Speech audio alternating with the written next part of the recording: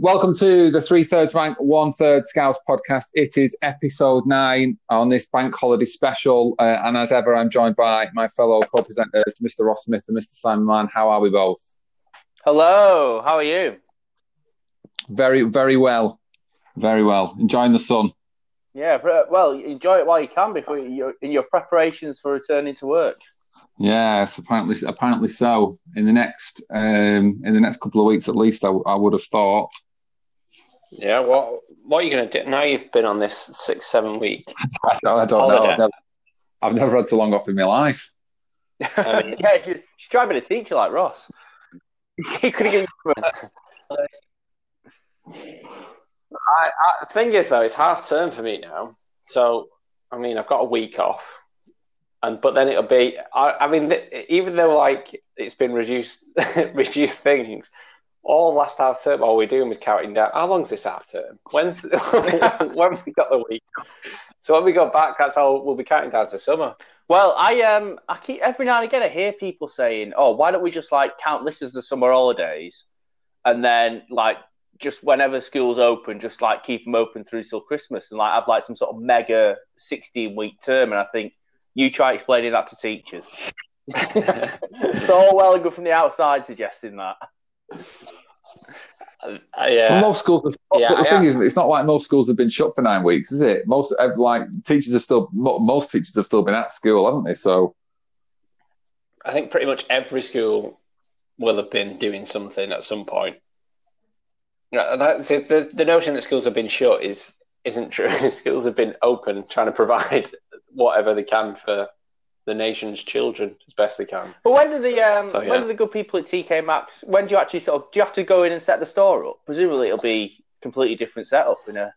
Yeah, we don't know yet. Like I would imagine that there'll be like some of the stores in Europe have opened, and they've obviously got. I mean, you go into any shop now, there's perspex screens up and obviously social distancing guidelines and stuff. So I would imagine that we'll have stuff to do before.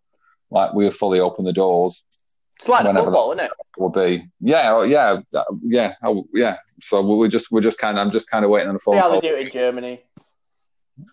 Yeah, Germany, Austria. Yeah, we'll just kind of wait and see when the doors will open. I think some stores have. I think it's been a bit of a timeline. Each different retail or food outlet is opening at different points this week, isn't it? I think McDonald's is open now. Costa's open, obviously KFC's open. I think like Matalan and stuff are starting to open as well. I think so.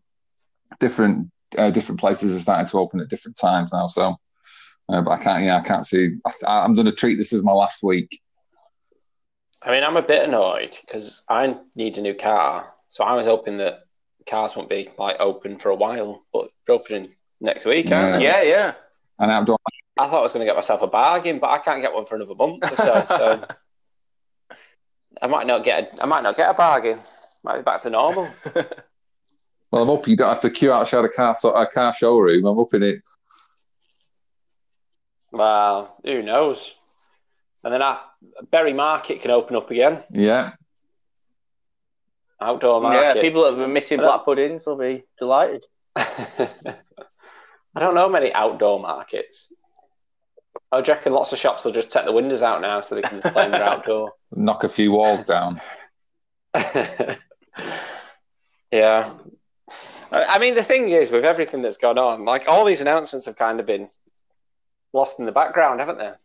Well, it's almost as if they're rushing out these announcements to try and change the news agenda, isn't it? Yeah.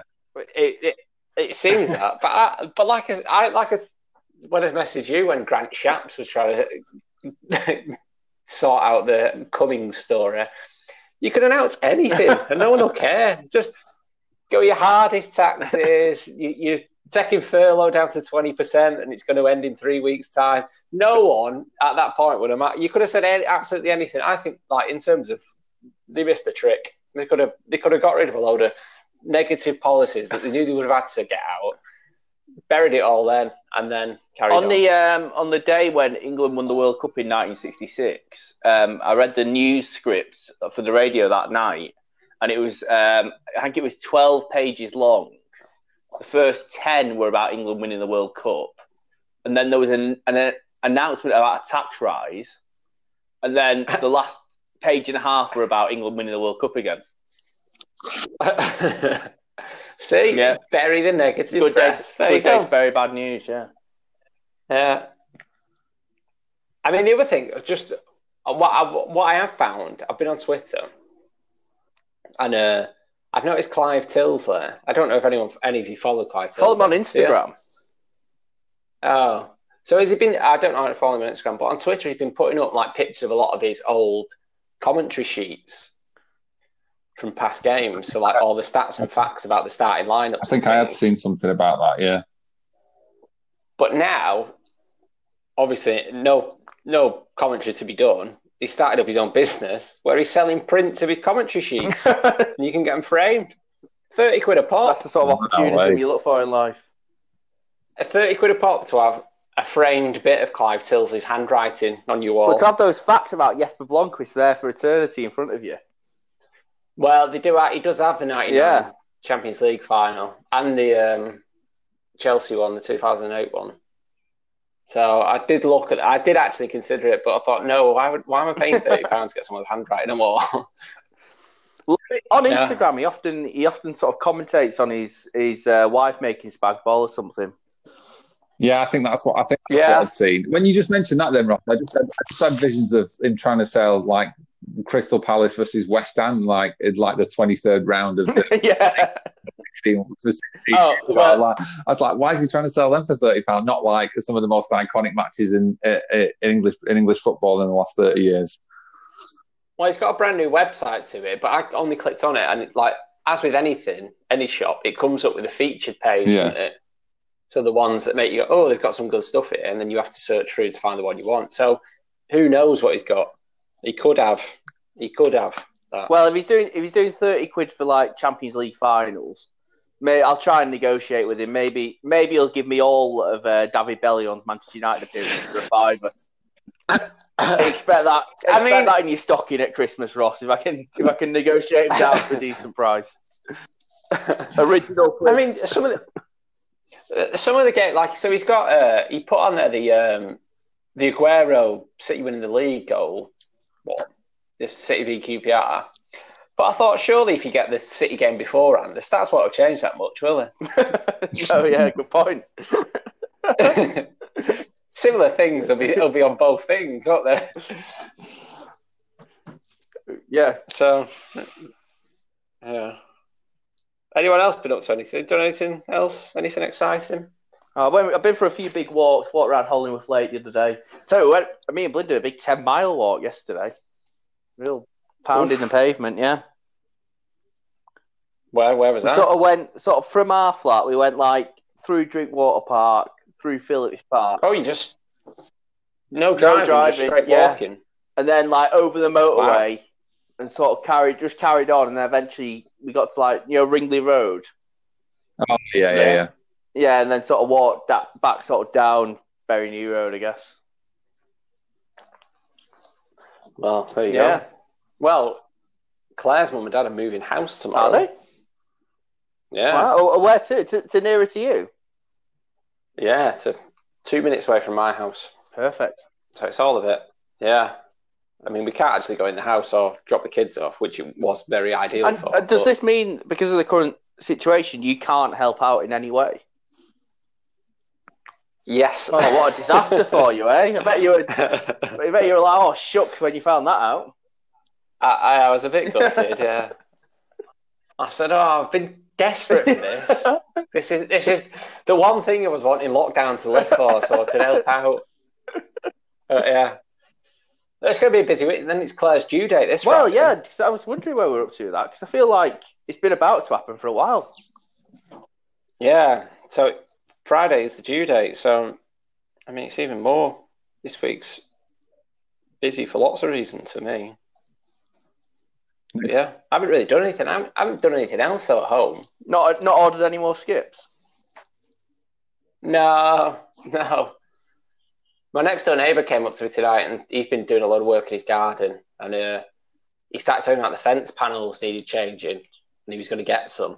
So I did the nice neighbourly thing. I said, oh, well, if you do it, then I'll I'll give you money towards it. And he said no. I thought, yes, get him. I get new fence panels and I've not paid for them.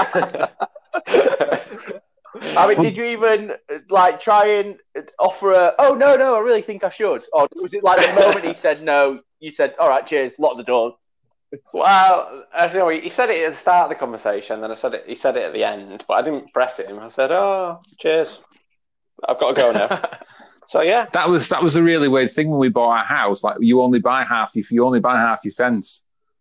Like you only own the left-hand side of your fence. So some houses have got like a different fence on each side of the garden, like all the way down some of the houses, because you only buy one side of your fence. Oh right. I have no idea. This is all things that confuse. Like, even though I've moved house twice and I've owned 2 houses now, I still don't get the etiquette around fence panels. Like, I only did that because I thought you should do, but I don't know who's responsible for what or whose job. This is the stuff they don't teach you at school, isn't it? This is the stuff about adulthood that you need to know. Yeah, it's just a minefield. And then, but it gets to a certain point and certain age where you just feel like I can't ask now because I'm old enough that I should know this. So you're just kind of left in this bubble of not knowing anything and having to bluff your way through things. It's a real nightmare, I found. It puts me off doing a lot of things just because I don't know what the right thing to do is. So I just think, I'd leave it. How about you, Cheesy? What have you been up to? Not a lot. I mean, we as you saw my post on Friday night, we treated ourselves to TGI Fridays on Friday, obviously. It's kind of been a bit of a ritual for us to have a takeout tea on a Friday. And how was it? What was the situation? Do you go and collect it, or do the good people at Deliveroo do that? Well, no, you can go and collect it, or they'll deliver it. But if somewhere's offering collection, I normally go and pick it up just so that they don't end up going to a different address first and then coming to me and it's cold and it's pointless. So what they basically said was you have to kind of turn up. You turn up, you have to get out of the car, ring this number, open the boot, and then get back in your car, and they'll bring it out, put it in your boot, then walk off. Then you have to get out your car again, close your boot, and drive off. So, like when I drove up to the car park on Friday afternoon, there was like just cars there with boots open. It was just really, really random. You ring this number, somebody says, "Yeah, we'll bring it out for you in a minute." They've got like special bags, special pot. And did it travel well? Taste sensation. Yeah, it was lovely. It was nice. It was really good. Some places we've been to, like if you order a burger and stuff like that, by the time it gets to you, it's just like soggy bread. I absolutely hate that with burgers. So if we can go pick it up, we go and pick it up. And we've been to like the Swanage Cemetery more often than not because that's literally just around the corner. So and it's been really, really nice. So we just thought we'd try something a bit different. So I don't know what we're going to do this week. Wow. I haven't had a takeaway for ages again. These big shops, they're really seeing us through. So your trip to TGI Fridays went under the radar in that WhatsApp group. The other thing that went under the radar a little bit was that you bought a beer pump, Ross. Yeah. Oh, yes, that is what I've done this week. Yes, I bought a beer Has that arrived beer yet? tap. No, so they're very busy. Understandably so, because I imagine lots of people are wanting freshly poured pints at the house. So it comes June the 2nd, which I thought timed about nicely with Claire's due date. So it's like a kind of a welcome home present to the baby. Yeah. Can you get the milk in that? But no, well, but it'll mean that Luke and Teddy can keep themselves entertained while you're with the baby. Exactly. Get yourself a drink. I don't care what it is. So I've been looking at them for ages to get one, and then I never bothered. And then I finally thought, oh, you know what, I'm going to do it. But I kept saying to Claire, I said, should I get one? And she kept saying no on the night. And I said to her, if you just say, do what you want, then I'll buy it. But as long as you keep saying no, I'm not going to do it. Half an hour of persisting, she eventually said, oh, if you want me. So I went, yes, buy, straight away. That money you've saved on fence panels. Oh, exactly. Exactly. Yeah. So that comes June the 2nd, so I'm excited for that. Does it come with... so what do you need to put in, like a keg? Yeah, so you get these things, this is called the sub compact I've gone for, and you get these things called subs. They've got the beer in. So they only hold 2 litres, which is about 4 pints in it, which I think is plenty enough for yourself at home, isn't it? Oh yeah, that'll get you through breakfast. Yeah. Get to podcast. Yeah. So they had a starter offer, which was the thing, the pump thing, and 4 subs, 4 kegs for £110. Which, considering the thing on its own is £100, the pump, I thought that was all right. Oh yeah, so 8 litres of Heineken for £10. I thought that was that'd do. And how much? Like and how much 16. is one of these 4-pint things normally? Oh, so depending on what beer you get, so you can get like, I don't know, like Beer and Moretti or something. That's like £9 for one. So you think that's 4 pints for £9? That's still £2.50 a pint. It's better than what you pay in a pub, isn't it? Oh yeah, but then some of it. Oh, you'll get a great markup like, when you invite me and Cheese around. Are you going to take exactly? You take contactless, or is it just cash only? Well, no. During current climate, it'll be contactless. Presumably, only one of us will be able to go into your kitchen at any one time. Well, you have to wait till the Perspex screen's installed, and then then you can come. sit in the beer garden. Yeah, Teddy's putting down, like he's getting his chalks out and putting down social distance markers all around the house as well. So a lot of places are doing takeaway pints. If you could mount that onto your front wall, you'd be laughing. Oh, I definitely could, because it only needs plugging in. So it could pay for itself in a week. Yeah, well, especially if Claire's dad's moving into the neighbourhood. Well, I've not told him we're getting it yet, because I don't want to encourage him to.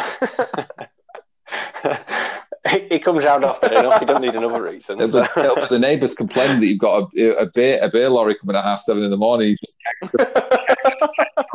off the back of the thing that you put in your hand to put it in your. If it's tough enough to get a skip onto your driveway, it's going to be even harder for the draftsman to reverse down. Yeah, but it's already on a slope, and it's when they take the kegs out, it just roll nicely down the slope into the garage. So. It's a now empty garage, yeah. Well, no, it's not empty because Claire's mum and dad have been filling it up with their stuff for their house move. So, but anyway, it's another story. I suppose another reason why Claire's dad would come round would be, of course, to watch the Premier League as it returns. It will be, and plus he doesn't have BT, so I do. So that's another reason why he would be around. But where are we up to with the Premier League, Cheeser? Well, after this short break, we're going to tell you.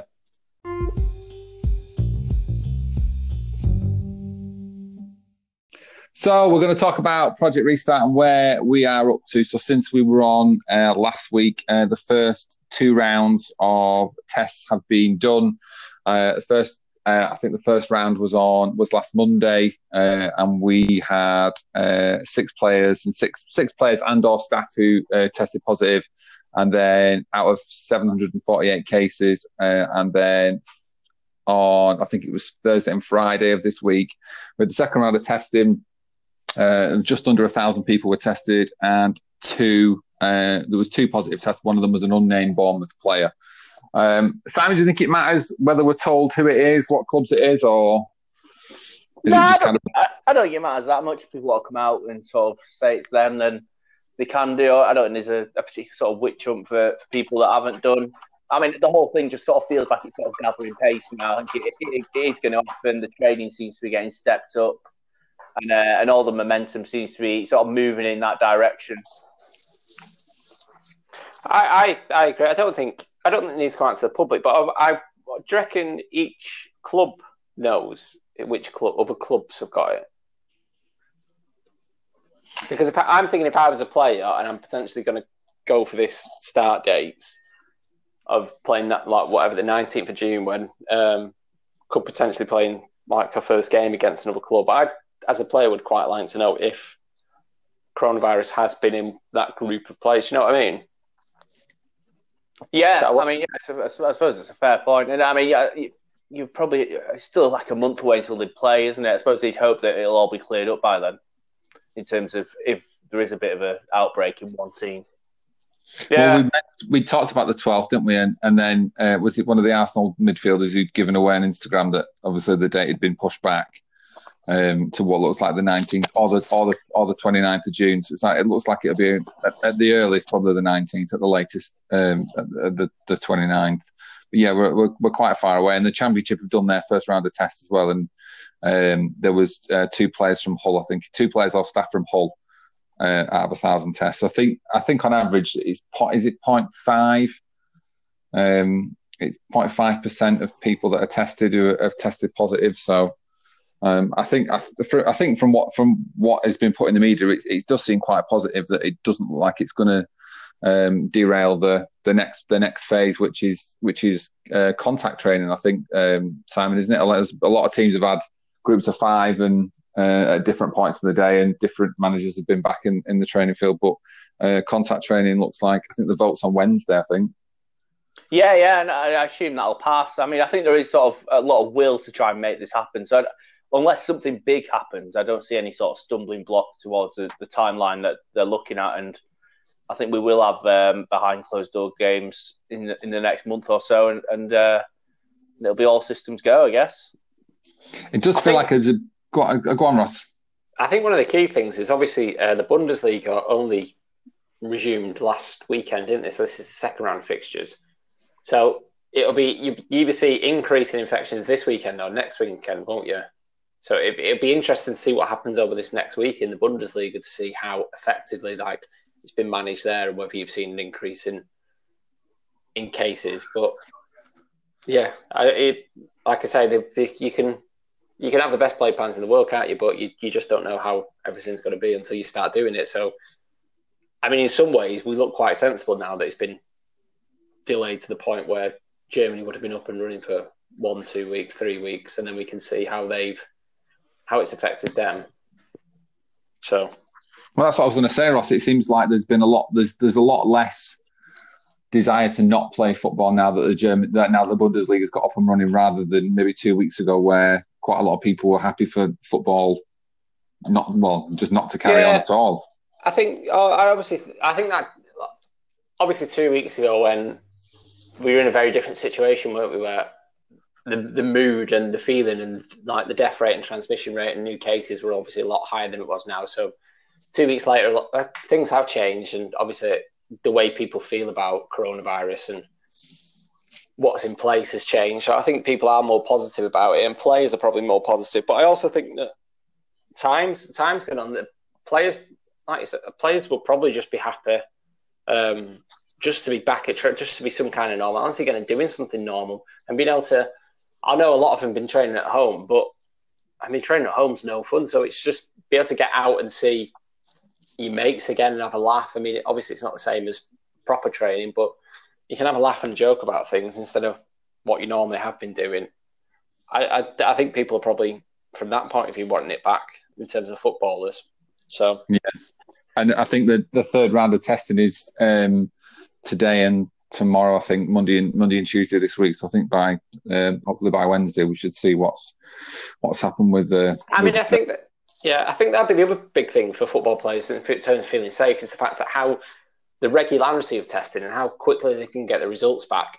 I'm pretty confident they'll probably, because it is very regular and they will be getting the results back quite quickly, that anyone who has got any symptoms or does test positive will be told to isolate very quickly. So in terms of mixing and it spreading, like being in contact with that person for a long time, I'm confident that they're probably confident the procedures that are happening in terms of that and making them feel safe. So probably helps as well.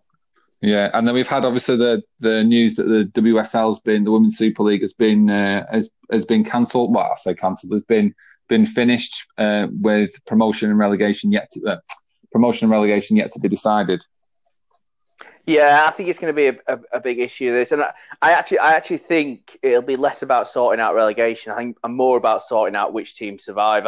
And the trouble is, a lot of the teams in the Women's Super League kind of basically survive off the back of, I mean, subsidies from their more successful male team, and almost as if like the likes of Arsenal, Manchester City, and Manchester United see it as being, it'll be a real test of how committed they are to women's football, or whether or not it was just a token thing that they were doing to try and make themselves look good. Because it is a big outgoing women's football basically doesn't make any money. It has to be subsidised. And I think there may well be a few clubs that in this new post-coronavirus world, a lot of incomes will be down for for every club. And how many of them will look at their women's team and think, well, that's a saving we could make, and may well cut them adrift. So I think it might be it'd be a worrying time if you're a professional women's football at the moment. I think women's football might have missed a bit of a trick in terms of ending it. I mean, there's two ways. I mean, in some ways, people would have been desperate, so they might, like, in terms of numbers watching women's football, especially TV, might have increased. But then in other ways, because there's probably going to be more men's TV, men's football on the telly, it could have backfired. But I don't know. To me, in some ways, it probably because of with it not being as popular as men's football and not having the same interest and as many people following it.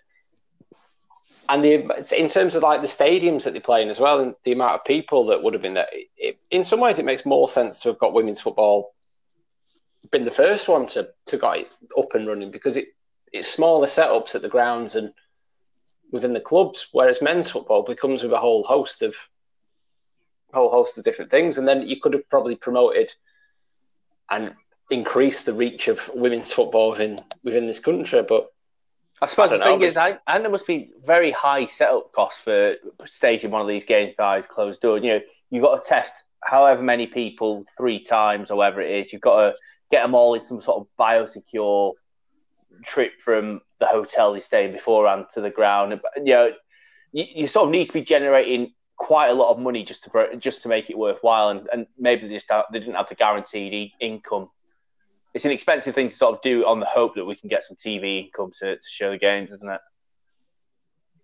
Yeah, no, I accept that. I just thought it'd be a shame, because obviously with the recent push with like the World Cups and everything that's going on, and BBC doing a lot, and women's football has started to gain some traction and get into the mainstream, really, and it's not been, although it does still play second fiddle, it's been increasing its profile more and more and more, and the amount of women's like footballers that you can now name and you know who they are and where they play and what they do, compared to maybe 5, 6, 7, 8 years ago is massive. And it will just be a shame if this does knock it all back to where it was 10 years ago, really.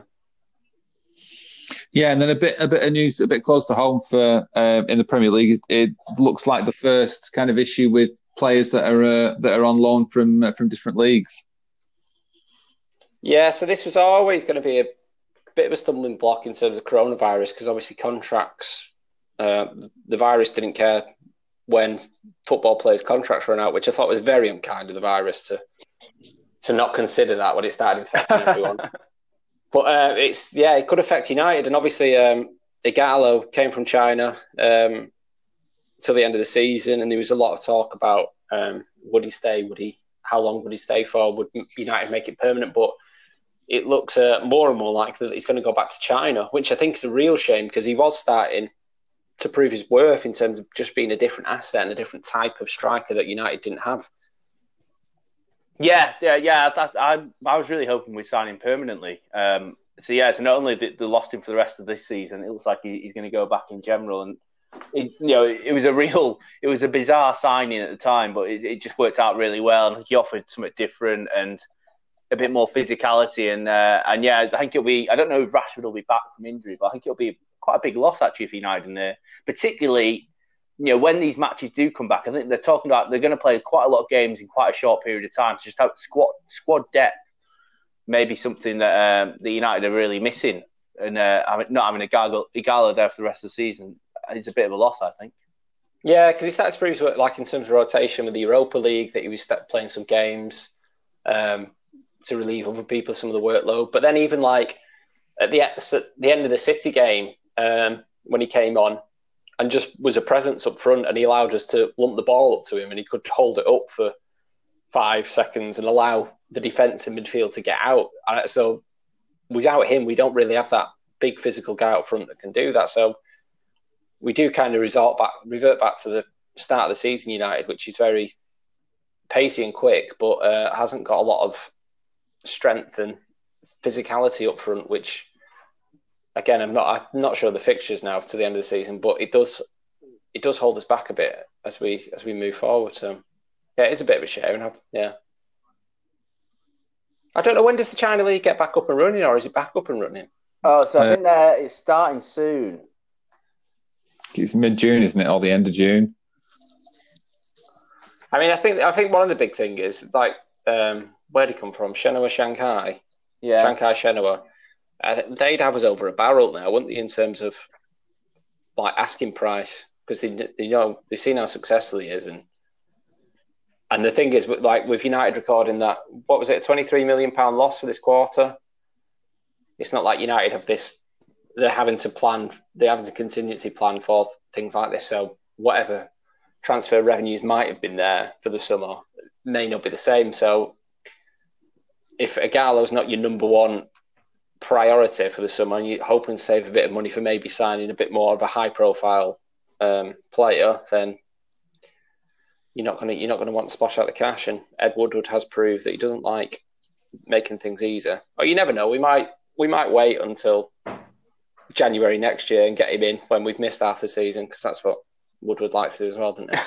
Well, the other thing is, I always believed that United were looking to sell Pogba at the end of this season. I think they were hoping he'd get him fit, he'd have a good Euros, they'd try and sell him for a lot of money to a team like Real Madrid or whatever. And now I don't think I just don't think teams will be paying the sort of money that Manchester United are prepared to sell Pogba for this summer. So they probably won't get that income that they probably thought they might have been getting if Pogba had gone. Well, it does make the whole transfer market very interesting in terms of, obviously, there were massive fees prior to all this, and then there would be lots and lots of clubs that will take massive amounts of hits and won't have the same financial muscle to actually pay the fees that were going on. So, yeah, like you say, like players who you spent 90 million on, who probably don't fit and you're looking to get rid of, do you cut your losses and accept 60 million, or do you try and hold out and keep them and hope the transfer market sorts itself out and gets back to some kind of where it was before to get your money back? Or it'll be interesting to see if we see prices like that again, really. Because I know Barcelona, they're talking about, there's a lot of rumours about Ousmane Dembele leaving, isn't there? Yeah, he was signed for 120 odd million, wasn't there? Yeah, they're trying to get rid of Coutinho. They're hawking around everywhere, aren't they? Yeah. So it'd just be interesting now, like when transfers do start up again, we start seeing bids come in for players. How far off old prices that we're looking at, really? Well, I don't think that will happen. I think I read somewhere about Dembele that Barcelona were looking to reclaim only like £37 million for him. Something's like 60, 70, 80 million pound loss on a player in 2.5 years. But there's a lot of talk this year about players being swapped.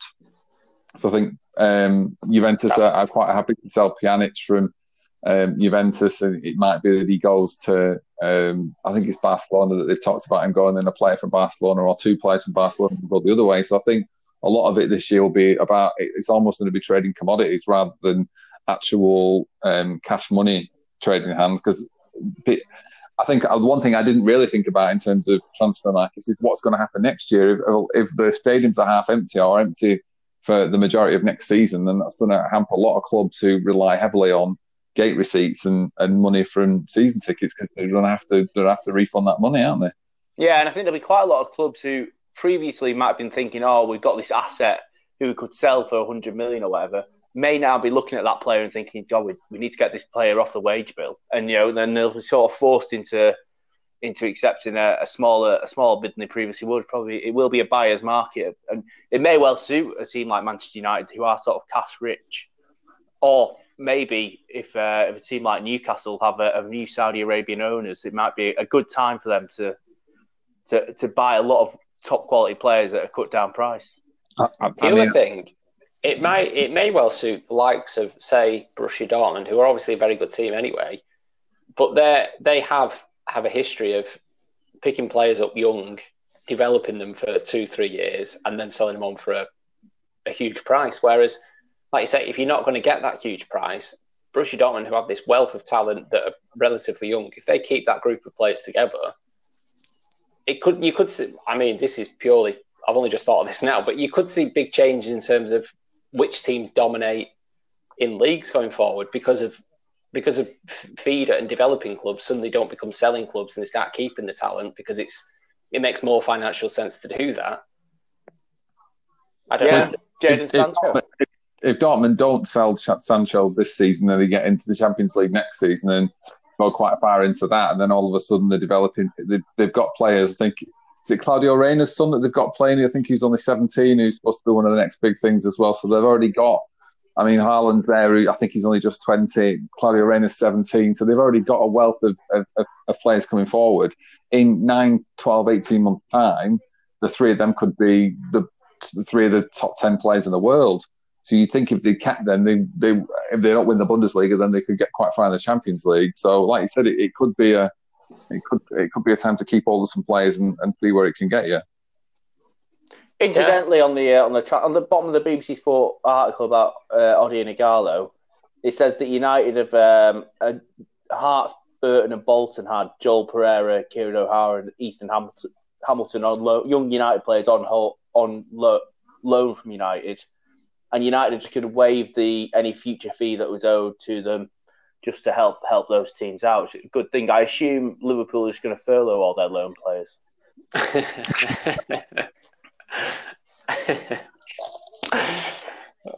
No reply, Cheddar. I don't know. The only thing that's gone on today is the replay in the Istanbul Champions League final today.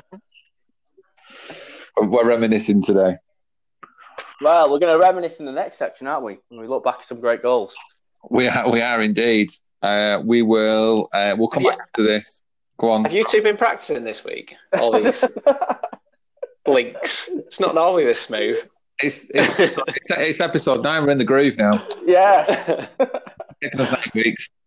So as Simon said, we've got our first round of our World Cup of goals, and we'll discuss that after this.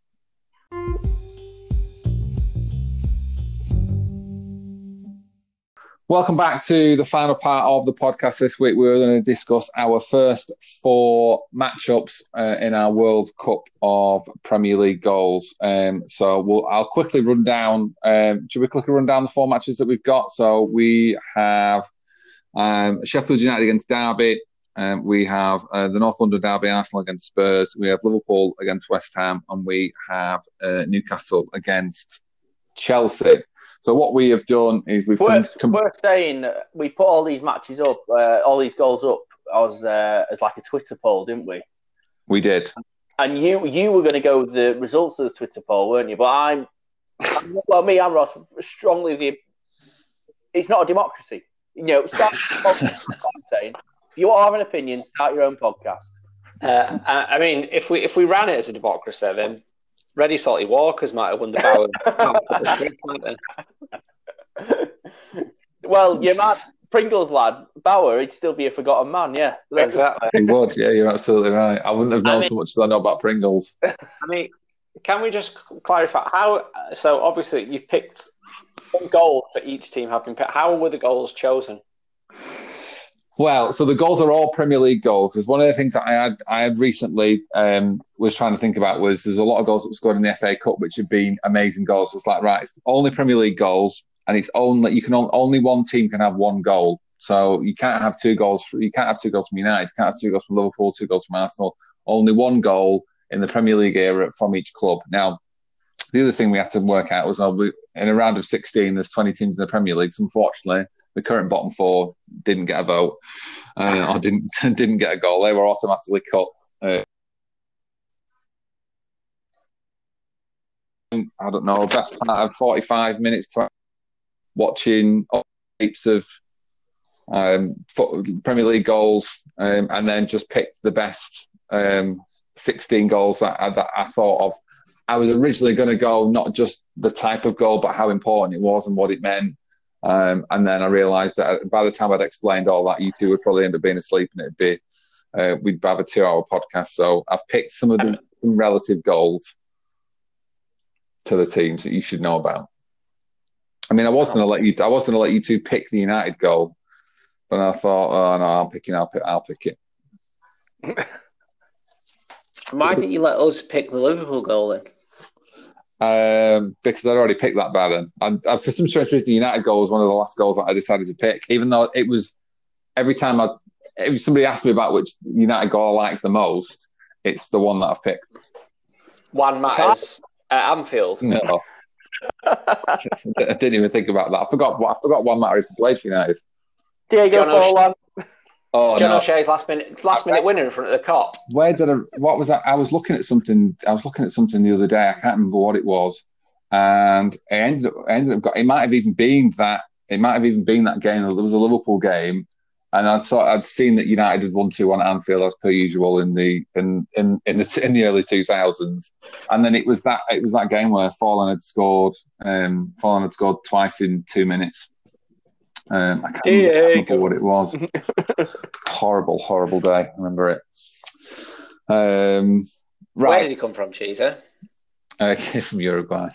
What did he do, Simon? He made the Scousers cry. Oh dear. Oh, it's a shame we never had such a good chance for Quintin, wasn't it? Oh. I'm sure by episode and that Ross will have a chance for Quint.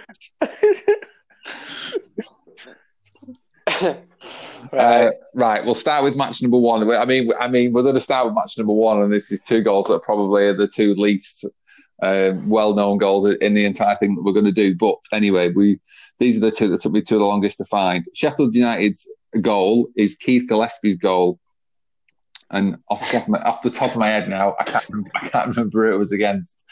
It was against Charlton Athletic. Against Charlton Athletic. I think, actually, from 2006, I think it was.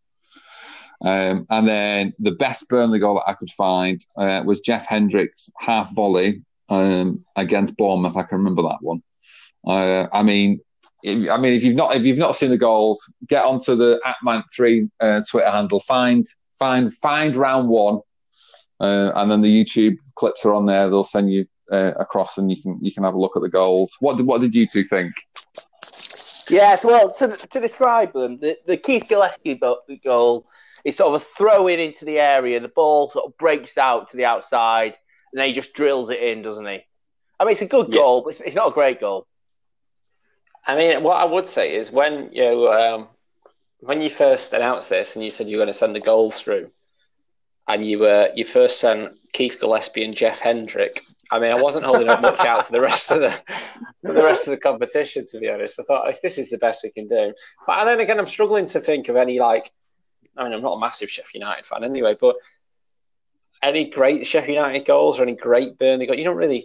They're not two teams that are synonymous with great goals, are they? Really? Well, what I tried not to do was watch every game that United played against that team. Because when it got to the Burnley goal, Stephen Defoe scored an absolute worldie of a free kick at Old Trafford. And I was like, I could pick this one. Or I think Jay Rodriguez scored a worldie of a goal as well this year. I was tempted to pick that, but I thought, no, I won't necessarily pick games just against United. I mean, what I would say, that's Keith. Jeff Hendrick's got. It's kind of a running forward. He chests it, bounces on the half volley, he smashes it, and he beats the keeper at the near post. I mean, you're pleased at the time when your team scores it, but they're not 2 that long live in the memory, are they? I would say. I'm not sure either would have won goal of the month that month. No, what I would say, I think Keith Gillespie is the better goal. Do you? Purely because of the height that the ball comes down from, and when he hits it. Yeah, I'd say I'd agree. Technique wise, I'd say Gillespie's was a better goal than Hendrick's. Oh, right. Well, I've been out because the Hendricks one's at a really bad angle. He's way off to the right-hand side. Still manages to... I think from Hendricks' position, you think he's not going to score from there. And then he does. Yeah, but I'm happy to be outvoted. I mean, I can't see either of these goals making a big run in the... You'd be glad to draw this in the next round, I think. I'm not. I think Hendricks is more down to bad keeping. The fact that you're not expecting it to go in, not because of where he is, but even when he hits it, you still don't think, well, he's hit that well and that's going in. It's not one of them that you think, that unbelievable hit from there to make it go in. Fair enough. Yeah, I just think I'll save my battles for another day. Yeah, Keith Gillespie. What won the How did that? What was the vote? Twitter vote on that? Oh, I think it was 100% this goal. I think it was. I think it was 6 votes. I think it was, and they all went to Keith Gillespie. Oh well, there you go. I've not got the amount. I've got who's won on Twitter. I just haven't got the amount of what they won by. See if I can find it. Oh no! Unless Simon's just voted. No. 80% to Keith Gillespie, 20% to Jeff Hendrick. I mean, the other thing you'll find on Twitter is, because I sent these first 2 tweets out, I had no idea how he spelled Jeff, so I spelled it every way you can imagine.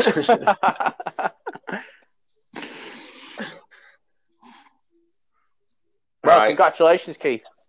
Yeah, well done. He'll be pleased with that. Yeah, United legend. Yeah. Right, okay, so we'll move on to matchup number 2, which is the North London derby. So we have Dennis Bergkamp's goal against Leicester. I can't remember from which season it was. And we have Heung-min Son's goal for Spurs against Burnley, which was this season, I believe. Yeah, just a few months ago. Real step up in quality for this matchup, isn't there? And I would say the quality of these 2 goals is shown on the Twitter vote because it's 50-50. So our takes on these are very important. And well, I'm conflicted. 2 very good goals. What I would say about the Bergkamp goal, which basically a ball over the top, he sort of takes it down and past the defender, buries it. I don't think that's the best Bergkamp goal. I think the Newcastle one's better. When the ball comes in, he flicks it past the defender. Against Dabby's ass. But was that in the FA Cup, though? Oh, that's why it's not in there, yeah. Well, notwithstanding, I prefer the the Son goal. Because he basically runs... I just love it. He just runs the length of the pitch, goes past loads of people. Brilliant goal. Just simple. More players should try that, just running at defenders. Defenders hate it when you run at them. I mean, I'm going to have to go Arsenal and Dennis Bergkamp because I think with the Son Heung-min one, although, yeah, it's great, I think the fact he's playing Burnley, I don't think Burnley are known for pace, to be honest. So I think you'll find Son Heung-min just kicks it and runs a lot, which yeah. But you got me there. Yeah, that's what I like. Although I don't like just pace, I think Son Heung-min's better than just a pace man. But it is just about how quick Son Heung-min is, right? As opposed to, I think Bergkamp's, the ball over the top's perfectly weighted. He takes 2 touches, first on his right, then on his left to take it around the defender, sorts his feet out, opens his body up, and then tucks it in. I think there's a lot more that can go wrong in Dennis Bergkamp's, and it's a technically more difficult goal than Son Heung-min's. Oh, well, Bergkamp only had one guy to get past him. Son Heung-min had to get past the entire Burnley defence.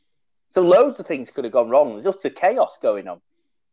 But so the Twitter vote is split. Me and you are split. It comes down to you, Cheesy. Oh. I would probably say that isn't even my second best Dennis Bergkamp goal. The second best Dennis Bergkamp goal was the one from the World Cup when he scored from Holland against Argentina. That was a brilliant goal. That was a better takedown. France 98. Yeah, that was a better takedown goal than that one. And now I'm quite conflicted myself because I don't think there's too many players that could have scored the Bergkamp goal.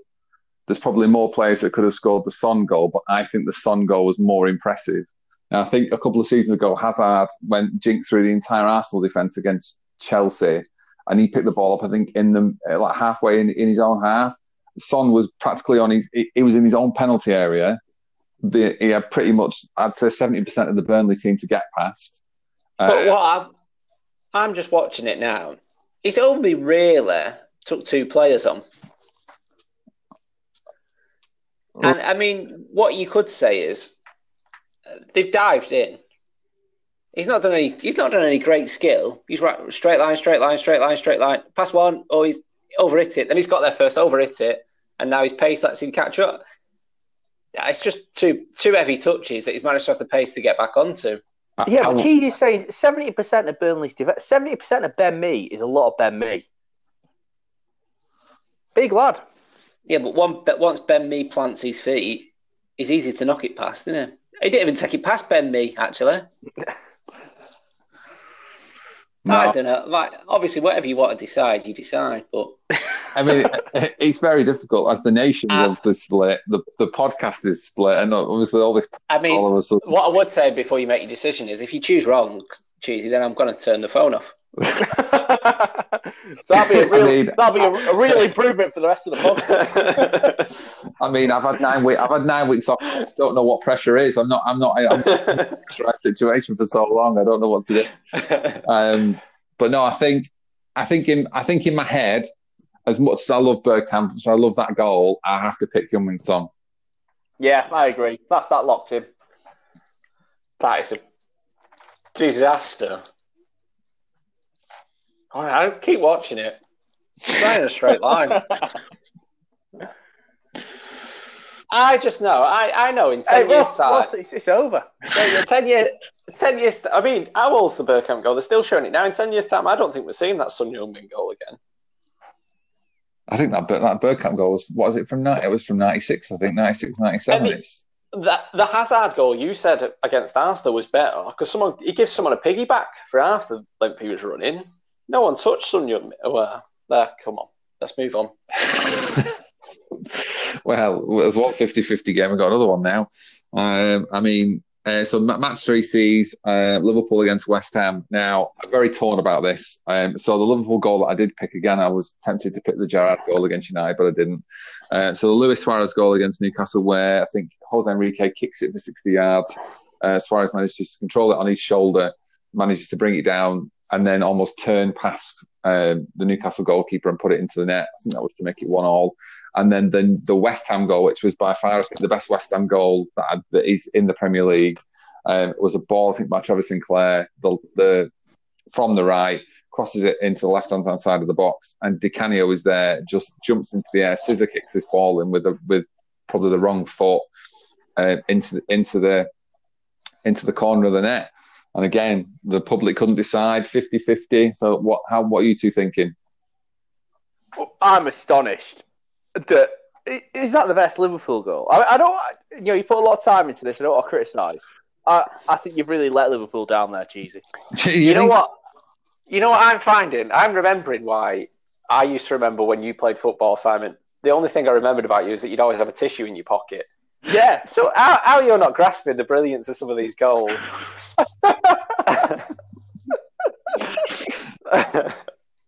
No, but I don't want to overstate it, Cheesy, but I think you've not just let Liverpool football down, but I think you've let the great city of Liverpool down.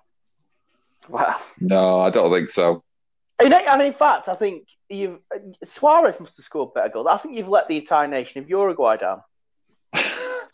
I don't think Suarez scored too many more decent goals than that. But I think that Di Canio goal I could watch that Di Canio goal all day long. The scissor kick, he just nails it. Nestles in the bottom corner, nothing the keeper could do. A brilliant goal, one of my favourite goals. Easy Di Canio win for me.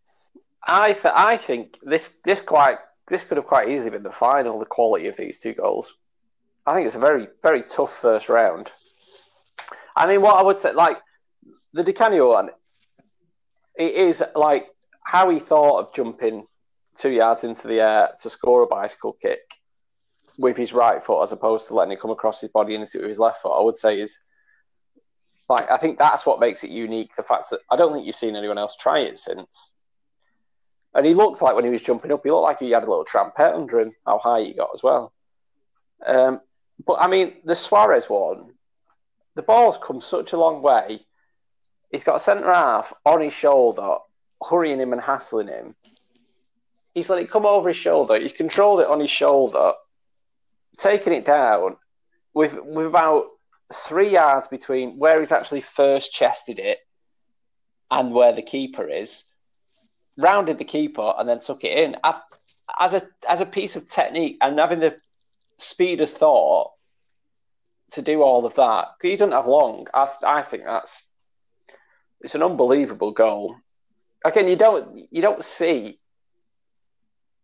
Yeah, you see players chest things down and take a keeper on and stick it in, but You don't see it done as quickly and in such a short amount of time. Like, there was literally, if he has a bad first touch off his shoulder, that he doesn't score that goal. If he has a bad second touch when he's trying to round the keeper, he doesn't score that goal. I think it's brilliant. Well, I'm voting Di Canio. I mean, but what I would say is, as an iconic goal, I would go Di Canio. I just thought I had to big up the Suarez goal just because it was brilliant. I do think the Di Canio one is. I will remember that one if I'm going off from a remembering one, I'll remember it in a while, as opposed to the Suarez one. I think you have to be reminded about the Suarez one. The only other goal that Suarez scored that you could probably say you could put in there was the one that he scored from the halfway line in, I think it was away at Norwich. But then Alonso scored a goal from halfway. Rooney scored a goal from halfway. There's not many players I don't think there's many players that have taken a ball down from 60 yards on the shoulder, somehow manage it to get. It's then been able to run down their body almost, and the next touch goes around the goalkeeper, and then they're almost practically in the net when they tap it in. I mean, it doesn't really matter now anyway. But I would have voted Suarez.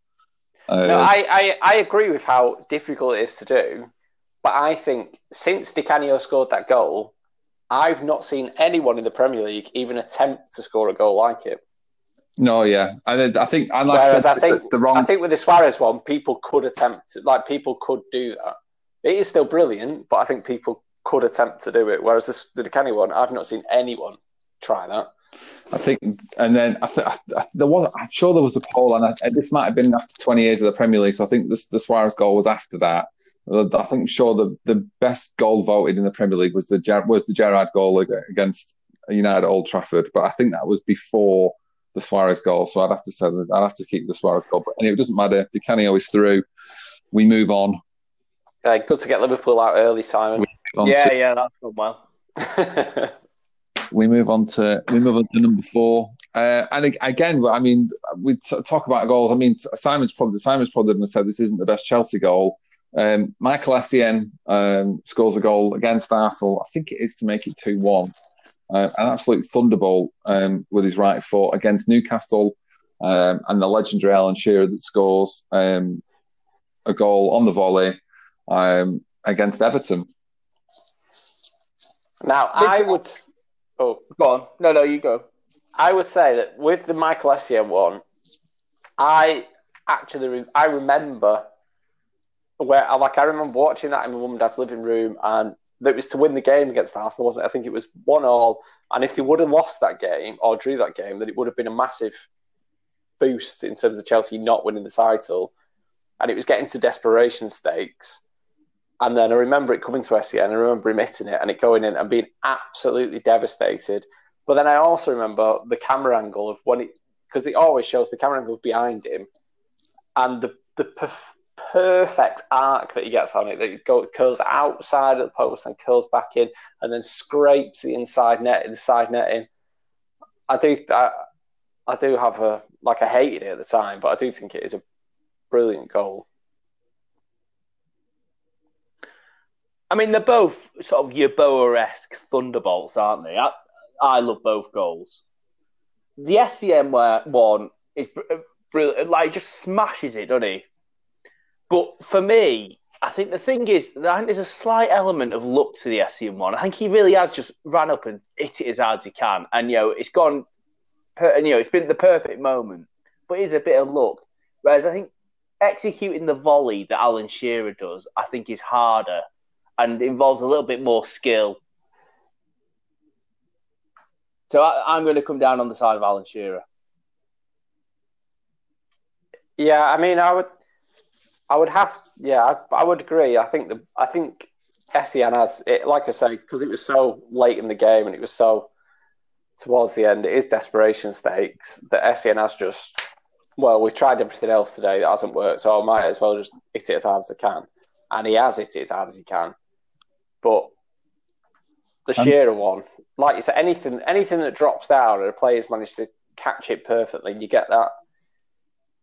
I mean, he's not sliced it in any way. He's caught it perfectly and he's dipped over the keeper and gone in. I And I mean, and Shearer's Shearer, and you have to give a bit of love for just the goal machine that was Alan Shearer. So. Well, I think Shearer's goal got 100% of the vote. I think on Twitter, it got a big.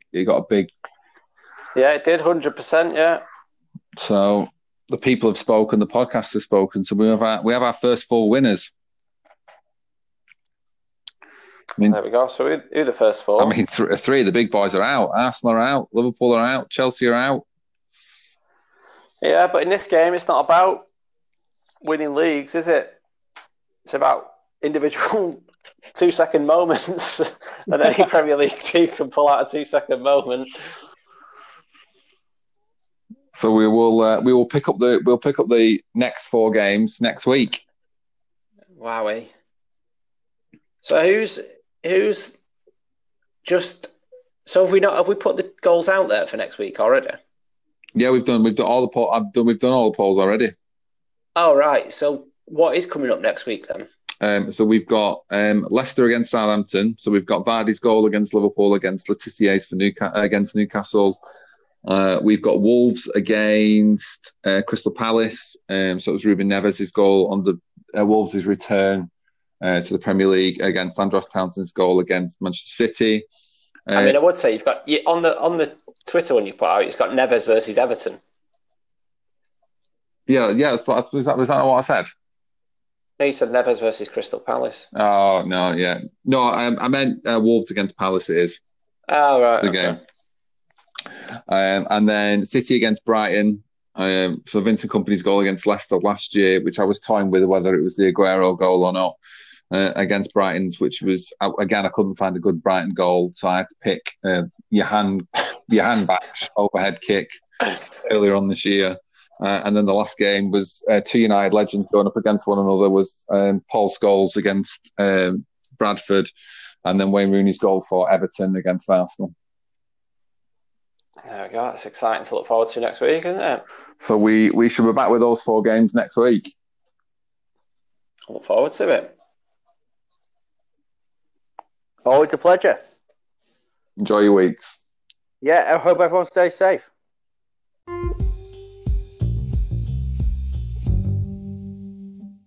Thanks for listening to the 3/3 Manc, 1/3 Scouse podcast. Give it a like, give it a share, and let us know what you think on Twitter at Manc3. That's at MANCTHREE. And keep listening for more new podcasts every week.